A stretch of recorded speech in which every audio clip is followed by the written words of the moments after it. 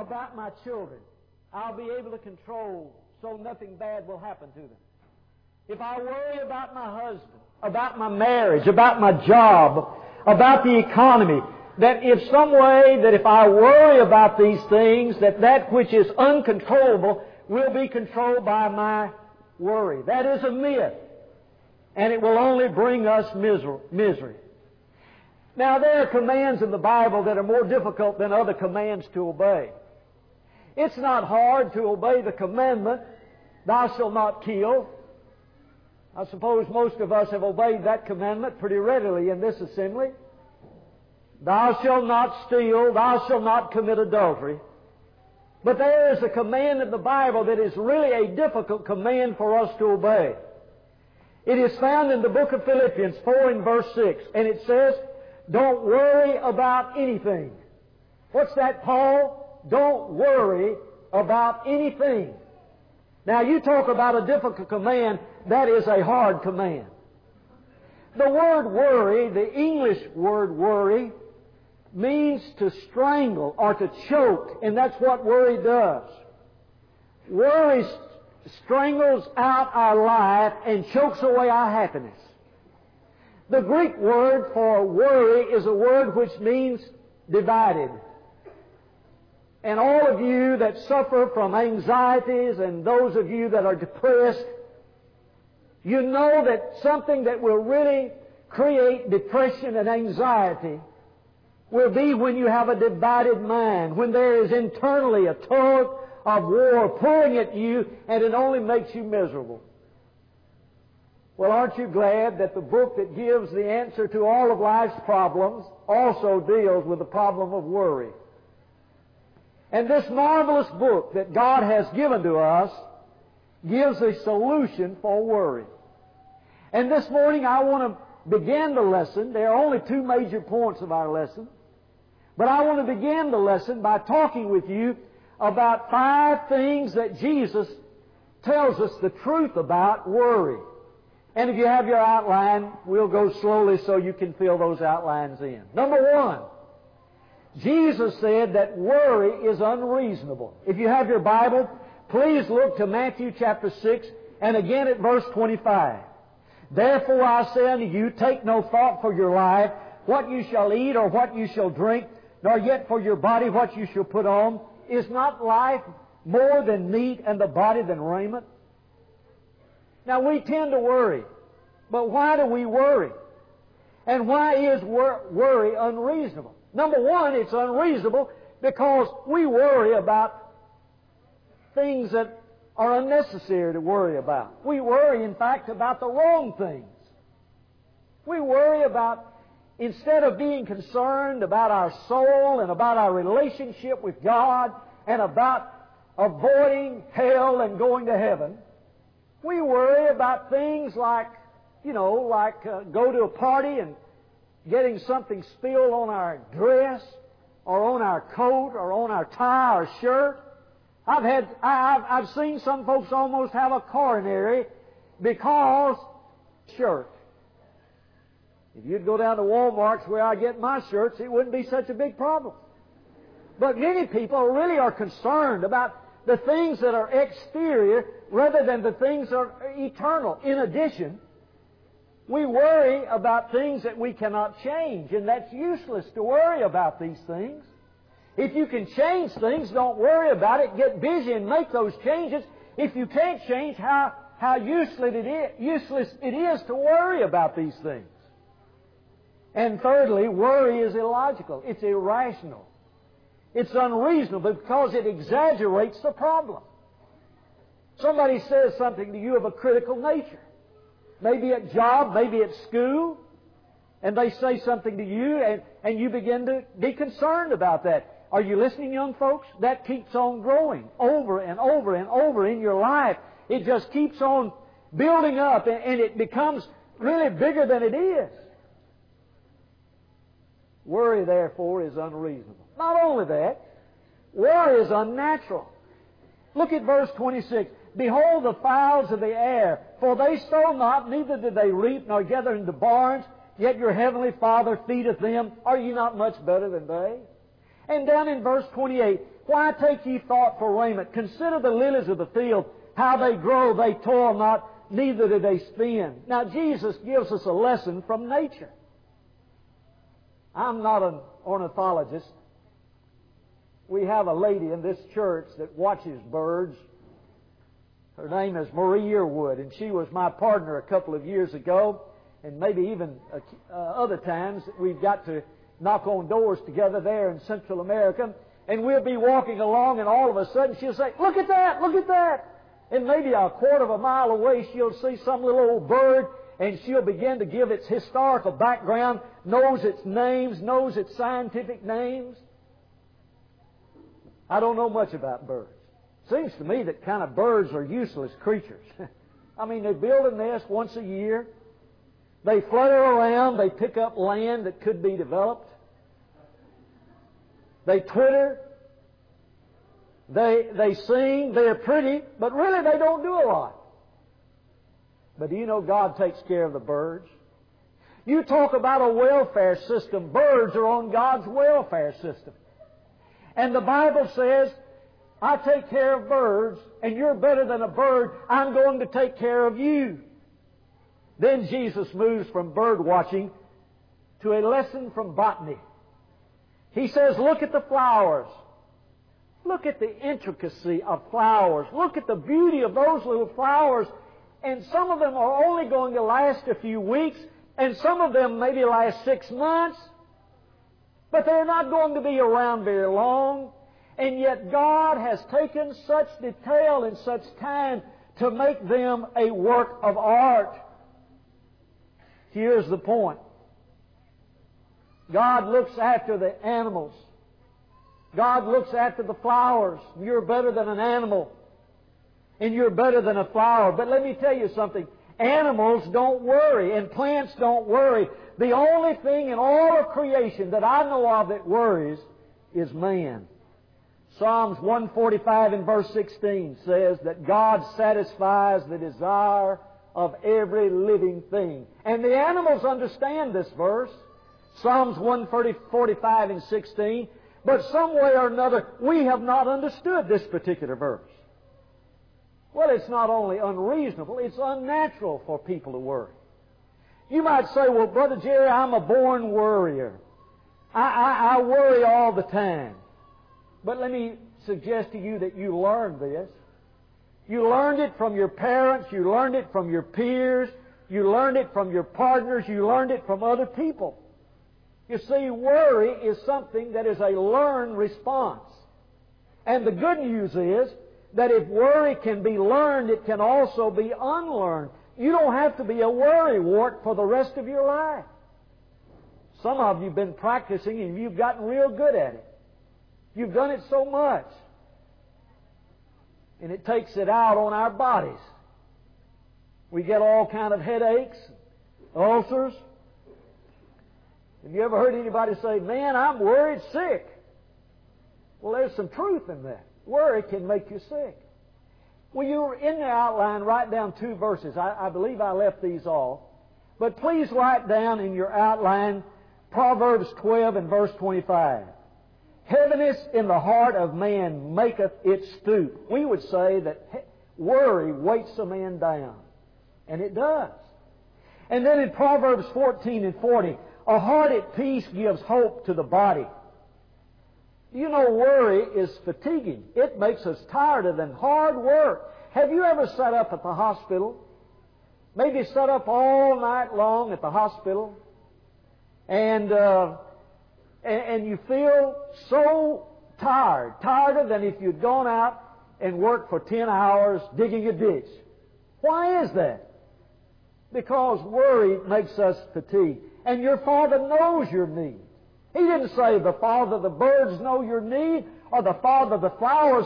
He said your Father knows your need. That's what He's saying. In the third place, worry is unhelpful. Jesus said it doesn't work. Look at verse 27. Which of you by taking thought can add 1 cubit to his stature? The NIV says, which of you by worrying can add a single hour to his life? Worry will not make you taller. It will not make you shorter. It will not make you thinner. Worry doesn't work. It's like sitting in a rocking chair. There's a lot of motion to it, but you don't go very far. It has no progress. The book of Philippians says in chapter 4 and verse 19 that we are not to worry. And when you worry about the past, it does not change the past. And when you worry about the future, it doesn't give you control of the future. Worry only messes up today. And so worry is not helpful. In the fourth place, worry is unnecessary. Now this is the real meat of what Jesus is saying here in Matthew chapter 6. He said, "Wherefore if God so clothe the grass of the field, which today is and tomorrow is cast into the oven, shall He not much more clothe you, O ye of little faith?" There is no need to worry because He says that God will take care of you. He is your heavenly Father. How many of you get an allowance or got an allowance? Could I see your hands? Anybody get an allowance this day? Oh yes, several of you get an allowance. You know, when I was growing up, we got a little allowance. I never did think about where my dad got that money. I didn't know till I was in college that we were poor. I always thought, that we had everything we needed, which we actually did. We didn't have as much as some other folks did. And I never one time ever remember wondering about where did my dad get the money to send us to Athens Bible School. I never one time ever worried about things like that. Why is it, therefore, that when it comes to God that we get all perturbed about that? And God says you don't have to worry about your next paycheck. He says, "I will take care of you. I will supply your need." That's what that verse said in Philippians 4:19. That my God shall supply all of your need. Does that include the car payment? Does that include the mortgage payment, the doctor bill? Does that include the shoes? Would you agree that there is a difference, however, in greed and need? It doesn't say that God will supply all of my greed. It does say that God will take care of my need. Worry always indicates that we have a misunderstanding of the nature of God. And if I don't understand what God is like, I will not trust Him. And if I don't trust God, then I will worry. The real issue is, who do you believe God is? Well, you say God is the one that makes salvation possible. Well, isn't it strange that we trust God for salvation? We believe that God can deliver us from sin, that Jesus has prepared a place for the redeemed, and we know that God can save us from how bad we have been and how wicked and evil we have been. We understand that principle. But that God cannot take care of our needs. How ludicrous this is.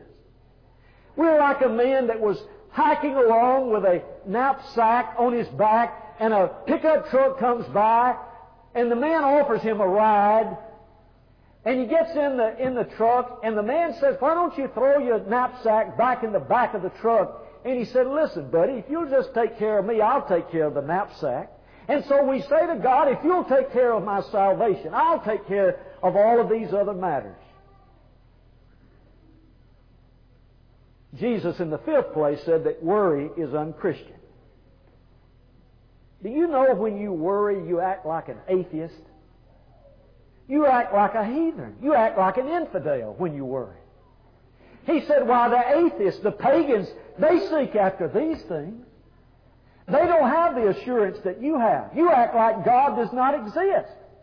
Now, if you're an unbeliever in this assembly today, I would say to you, brother, you need to worry.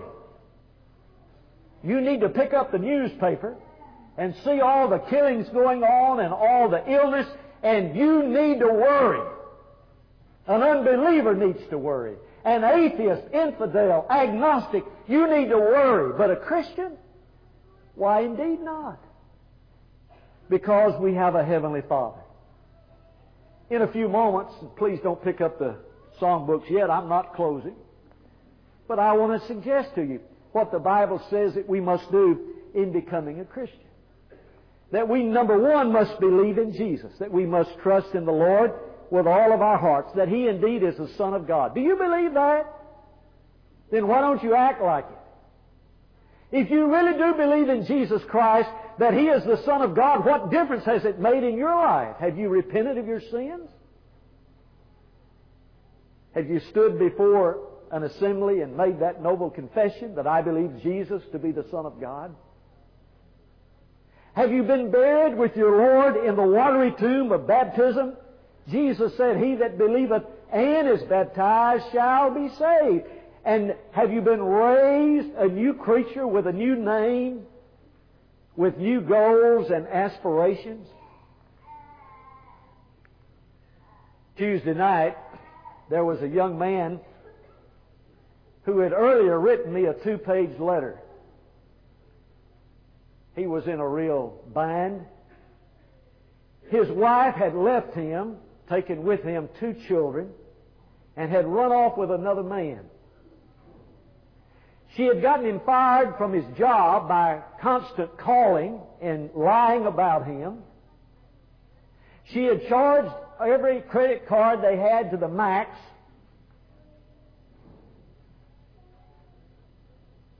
Deprived him of privileges of seeing his children. He said, what can I do? I didn't know anything to tell him but give his life to Christ. I mean, this fellow was in such a mess.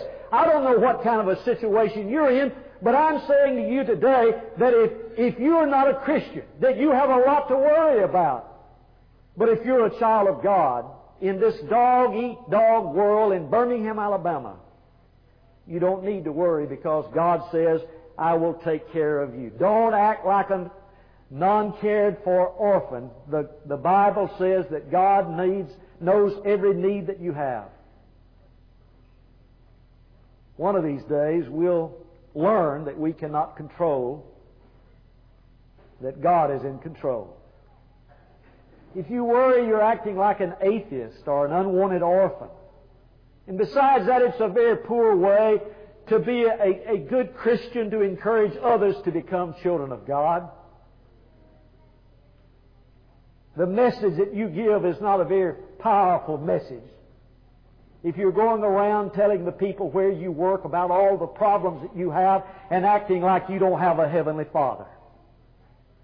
And going around in school acting as though you're an unwanted orphan as far as God's family is concerned. Well, I want to give the antidote to worry before we quit this morning, and I've got 4 minutes and a half. Before we go to the second part of our lesson, however, I want to stop right here, and I'd like for you to write there in the outline the greatest worry that you have. Would you do that? Would you just jot down on that little outline, this is the greatest worry that I have. And if it's the person sitting next to you, just draw an arrow. I mean, God will know who you're talking about. Now would you scribble it out? Just draw a line through it. Now would you write down the next biggest thing that you worry about? Do you have something in mind? Everybody have something in mind? I believe you do. You look real worried. Now I want to give you what Jesus said about how to get rid of worry. Not only does Jesus give us 5 reasons why we should not worry, He says there are 3 steps that all of us can take that will help us to get rid of any worry that we have. Number 1, He says we need to put God first in every area of our life. In Matthew 6:32, He says, "For the pagans run after these things. Your heavenly Father knows that you need them, but seek ye first the kingdom of God and His righteousness, and all of these things shall be added unto you." Worry is a warning light. It says that you have your values all mixed up. And whenever I start worrying, it means that something is out of whack in my life. Something has taken the place of God in my life. That God is not number 1 in my life. It may be in a dating relationship. It may be in recreation or job. Wherever God is not number 1 in my life, there is an area of worry. Let God be number 1. Take my life, oh Father, mold it. Take my life and let it be. Do we really mean those statements? Now, every person has decided who or what they're going to live for. If you tell me the answer, who are you living for and what are you living for, I'll tell you whether you worry or not. If you're living for something other than God and for some other purpose other than to glorify and honor Him, then you're going to be plagued for the rest of your life. Some of you may be living for money. People have gotten more than they could spend in a lifetime and sit around worrying about money all the time. They worry about losing it. They worry about saving it, about investing it, about protecting it, about maintaining it. And all we need to do is put God first. So I'm asking you this morning, is God number one in every area of your life? Number two, just live one day at a time. This is the second thing that Jesus said about worry. He said in verse 34, "Take therefore no thought for the morrow shall take thought for the things of itself. Sufficient unto the day is the evil thereof." Don't open up your umbrella until it starts raining.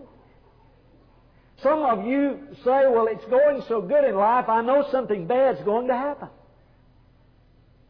Things are just going too smoothly. In my relationship with my companion, things are going so beautifully, I know something bad is about to happen."